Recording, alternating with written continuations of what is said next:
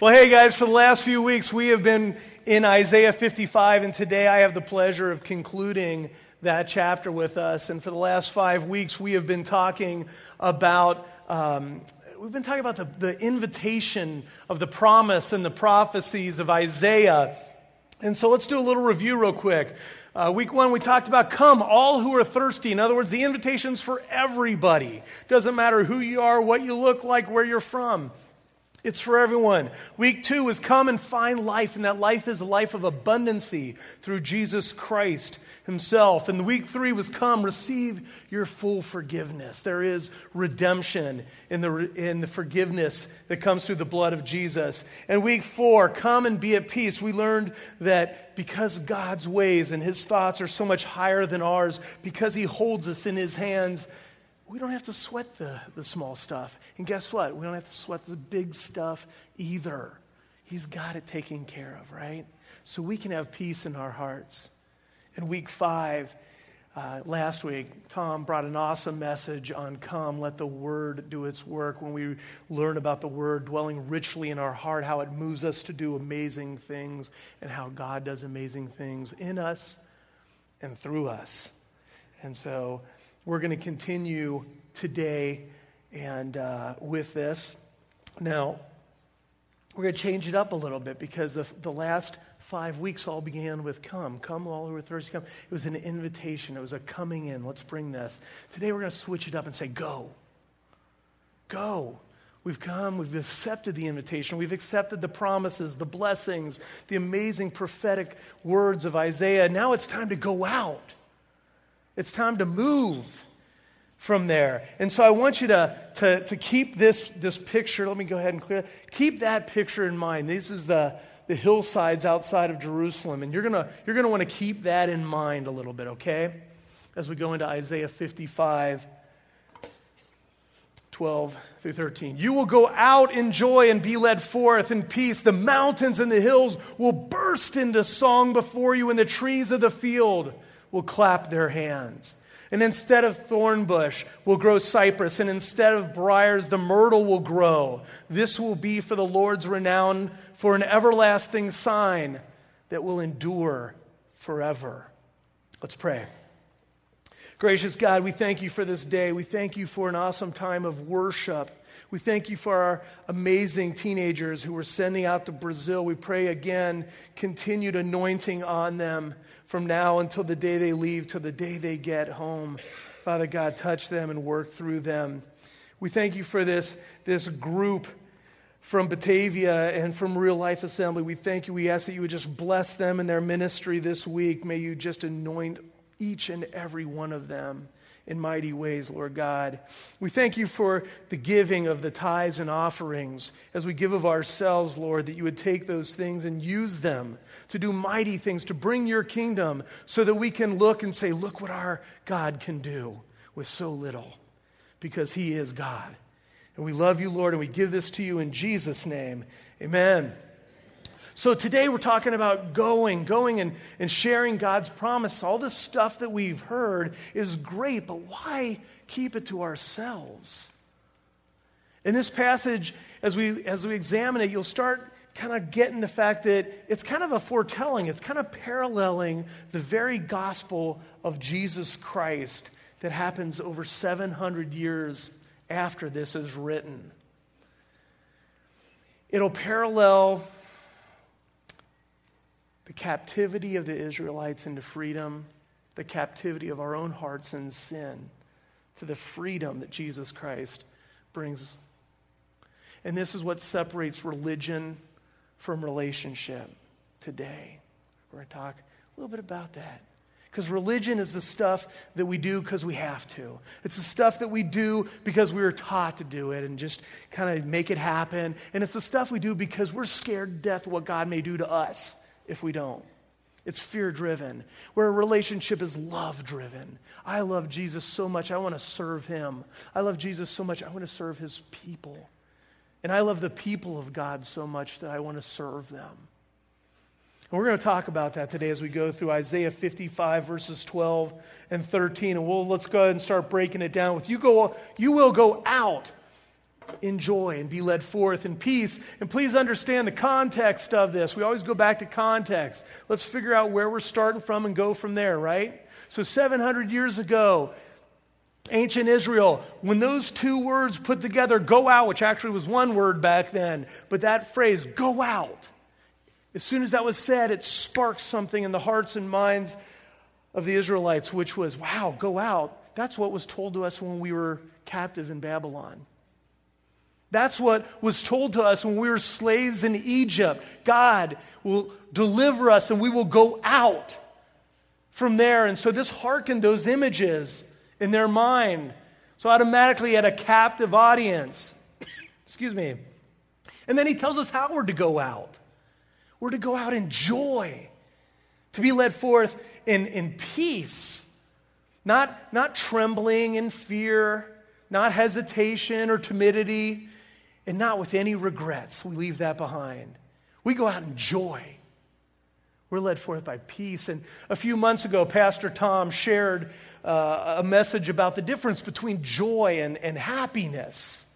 And we learned that happiness is fleeting because it's fueled externally. It's the things that make us happy. We need things, we need stuff, we need people to affirm us, we need this, we need that. And that's what makes us happy. But that's also what makes it so easy to lose happiness, because those things aren't eternal.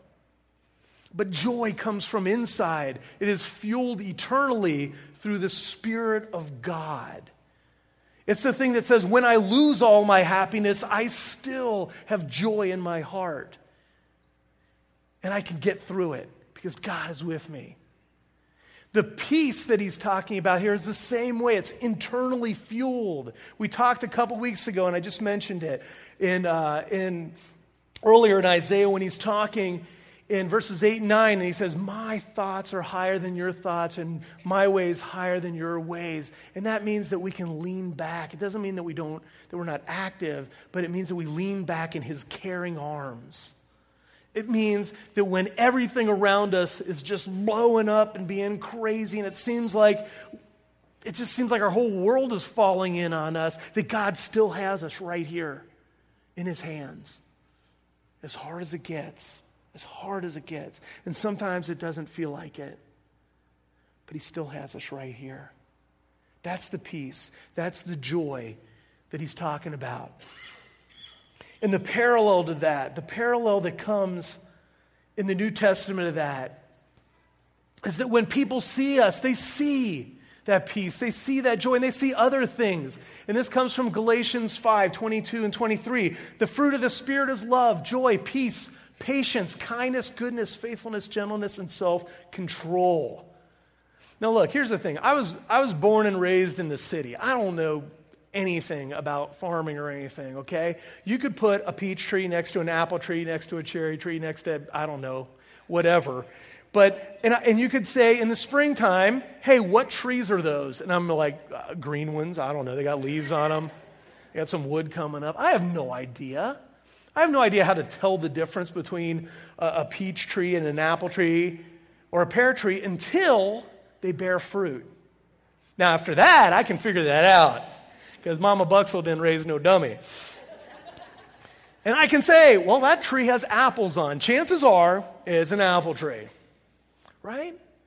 We see outward what something is inward by the fruit that it bears.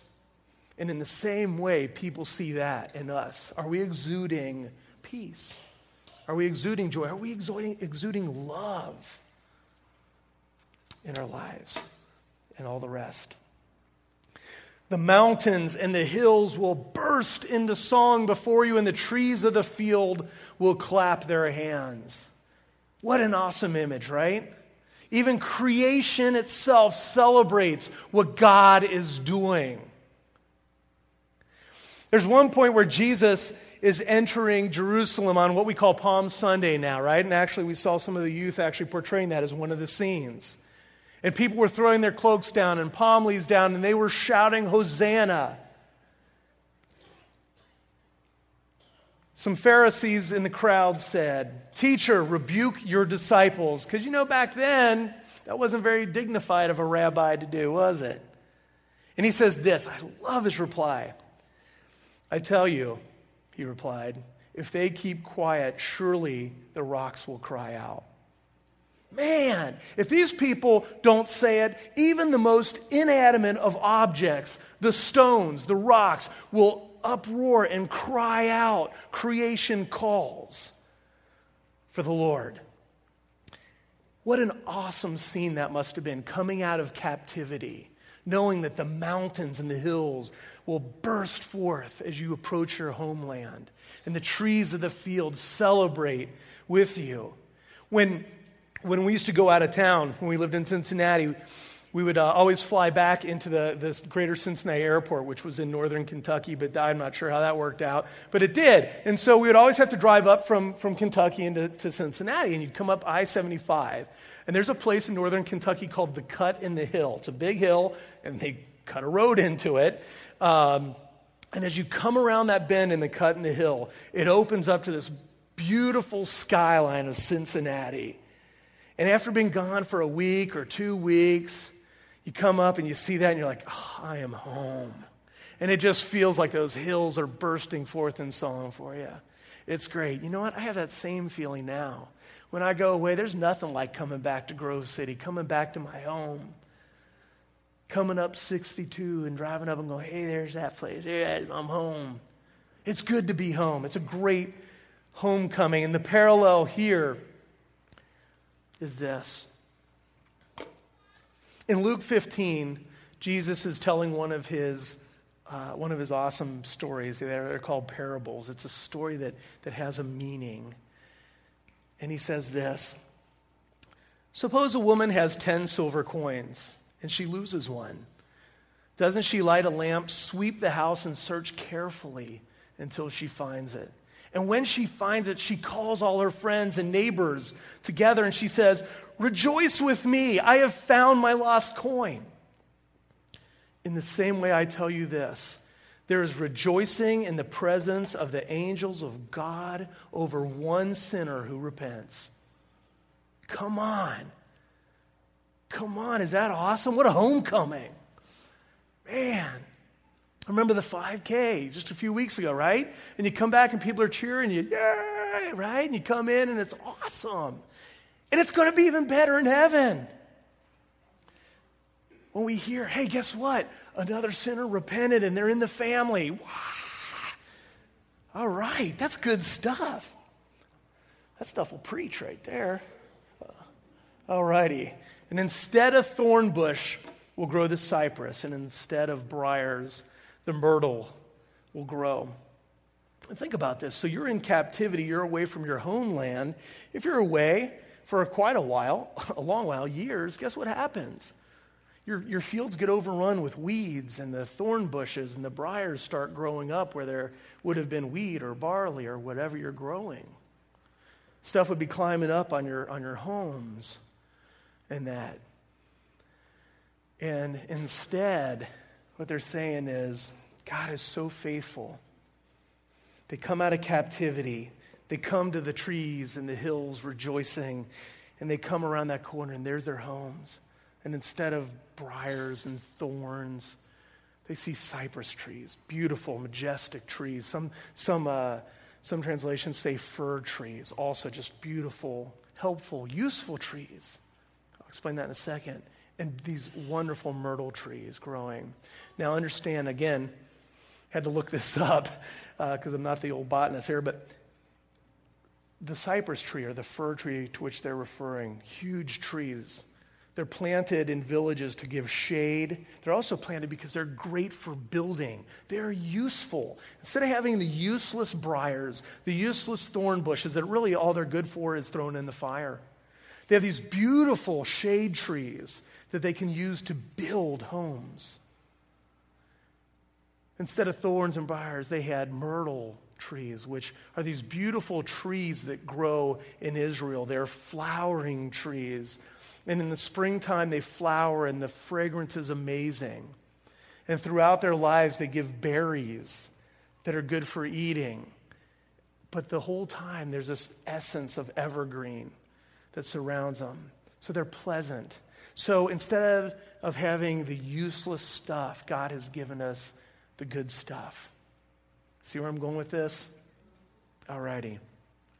Interesting thing here too is the cypress or fir and the myrtle are both evergreens. They don't die. They don't go dormant. They stay green. They continue to give season by season by season. Kind of like God. Well, let's check out the parallel here. And parallel here in two parts. And the first is this. Judgment has been replaced with salvation. Right? The thorns for the good trees. For God did not send his Son into the world to condemn the world, but to save the world through him. No more condemnation, no more judgment. Instead, we have salvation. We have the blessing of the gospel. And this is for everybody. This is the broad thing. This is what God's saying in Isaiah. I want to tell you all this. But there's something even more personal here. And that's that we've been changed. That God has taken those thorn bushes and the briars inside here. He's cleared all that out. When we come to the Lord and repent, we accept him into our heart, he clears all that out.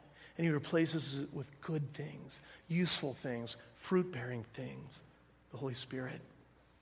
And it says this, we're not the same people we were. And in 2 Corinthians 5:7, therefore, if anyone is in Christ, that person is a new creation. The old has gone and the new is here. You are a new creation. If you know Jesus, you are a new creation. That person that the devil whispers in your ear all the time and goes, hey, remember when you used to do that?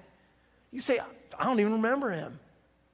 I don't remember her. I'm a new creation in Christ.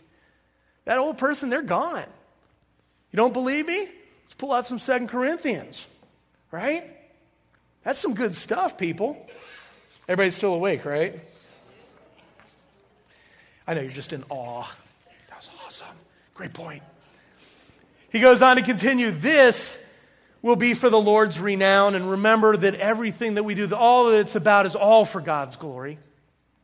Not that we boast in ourselves, but we give it all to God. And if you don't believe that, read through the Old Testament and see the times that the Jews would stop and build an altar, that they would come and sacrifice and worship. Read through the Psalms and see the songs that just give everything to God and put him first.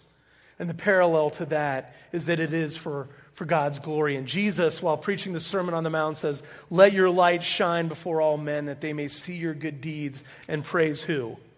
Your Father in heaven. Right? They don't say, hey, let them see your good deeds and give you a big old pat on the back and say, way to go, buddy. That's not bad either, right? We want to encourage each other and edify one another. But we also do it and we say, man, look what my God can do. How did you have joy when your world was coming down all around you? Well, let me tell you, I've got God living inside of me. Right?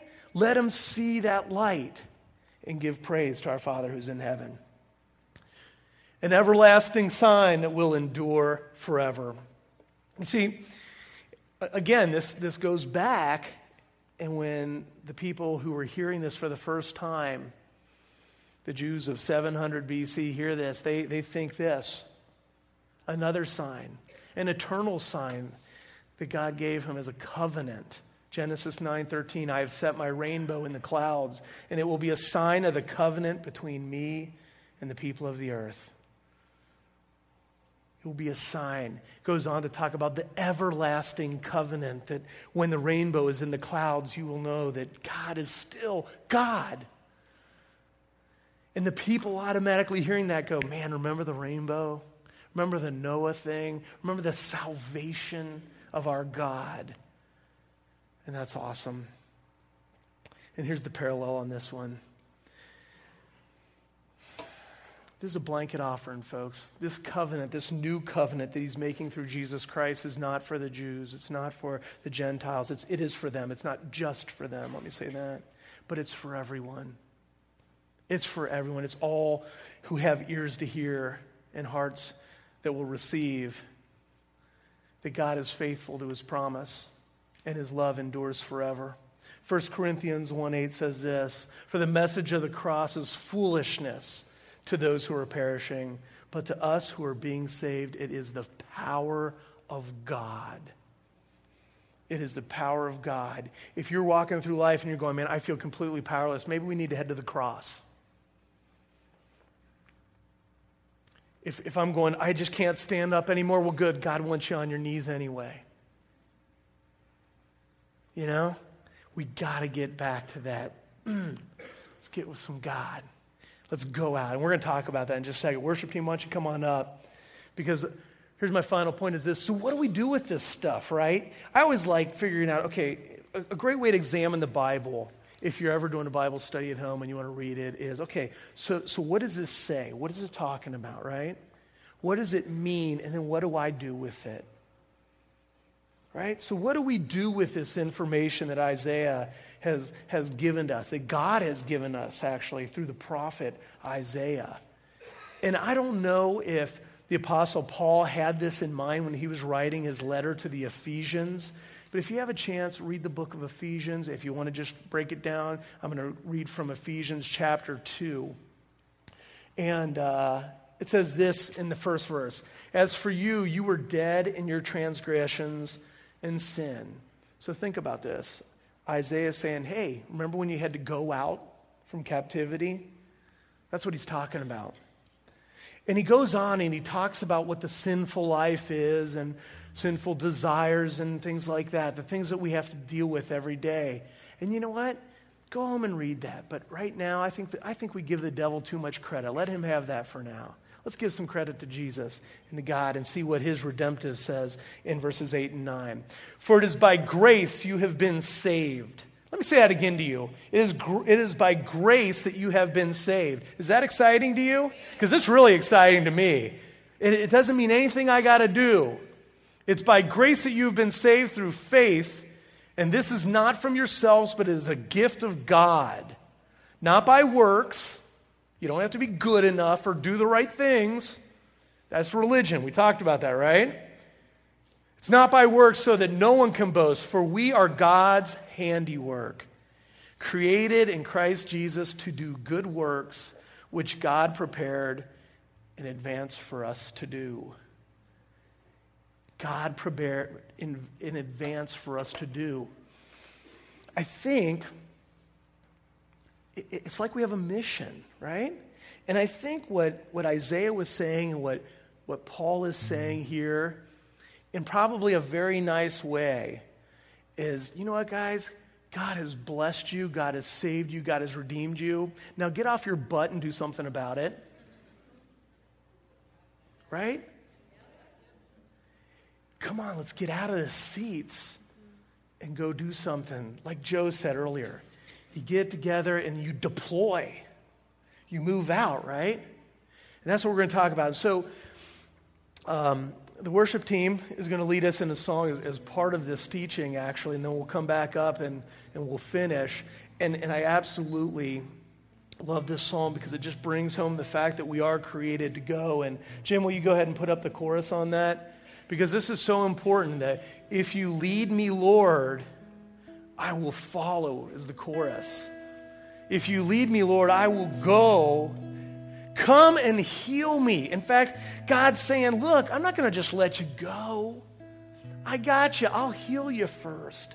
I'll restore you first. You are a new creation. Let me make you a new creation.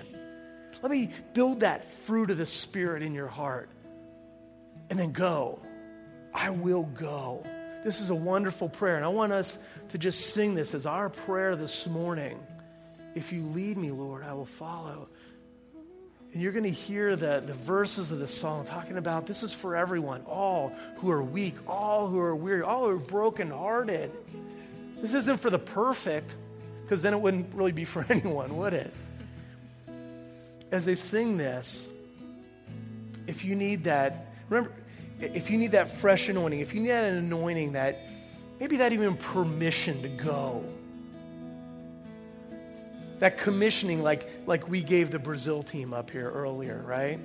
Maybe you need that. Maybe you just say, hey, I just need a push. I just need to know the Holy Spirit's going to go ahead of me. I just need that little oomph. Come on up here, sing it, enjoy it. But this place is open for you to just step out and go, okay, I need it. I need to go. And if you do that, we're going to sing over you. Anybody who's left in the seats, just go ahead and keep singing and let us sing that over you this morning. So if you're willing, if you're wanting to be commissioned to go, come on up. It's up to you.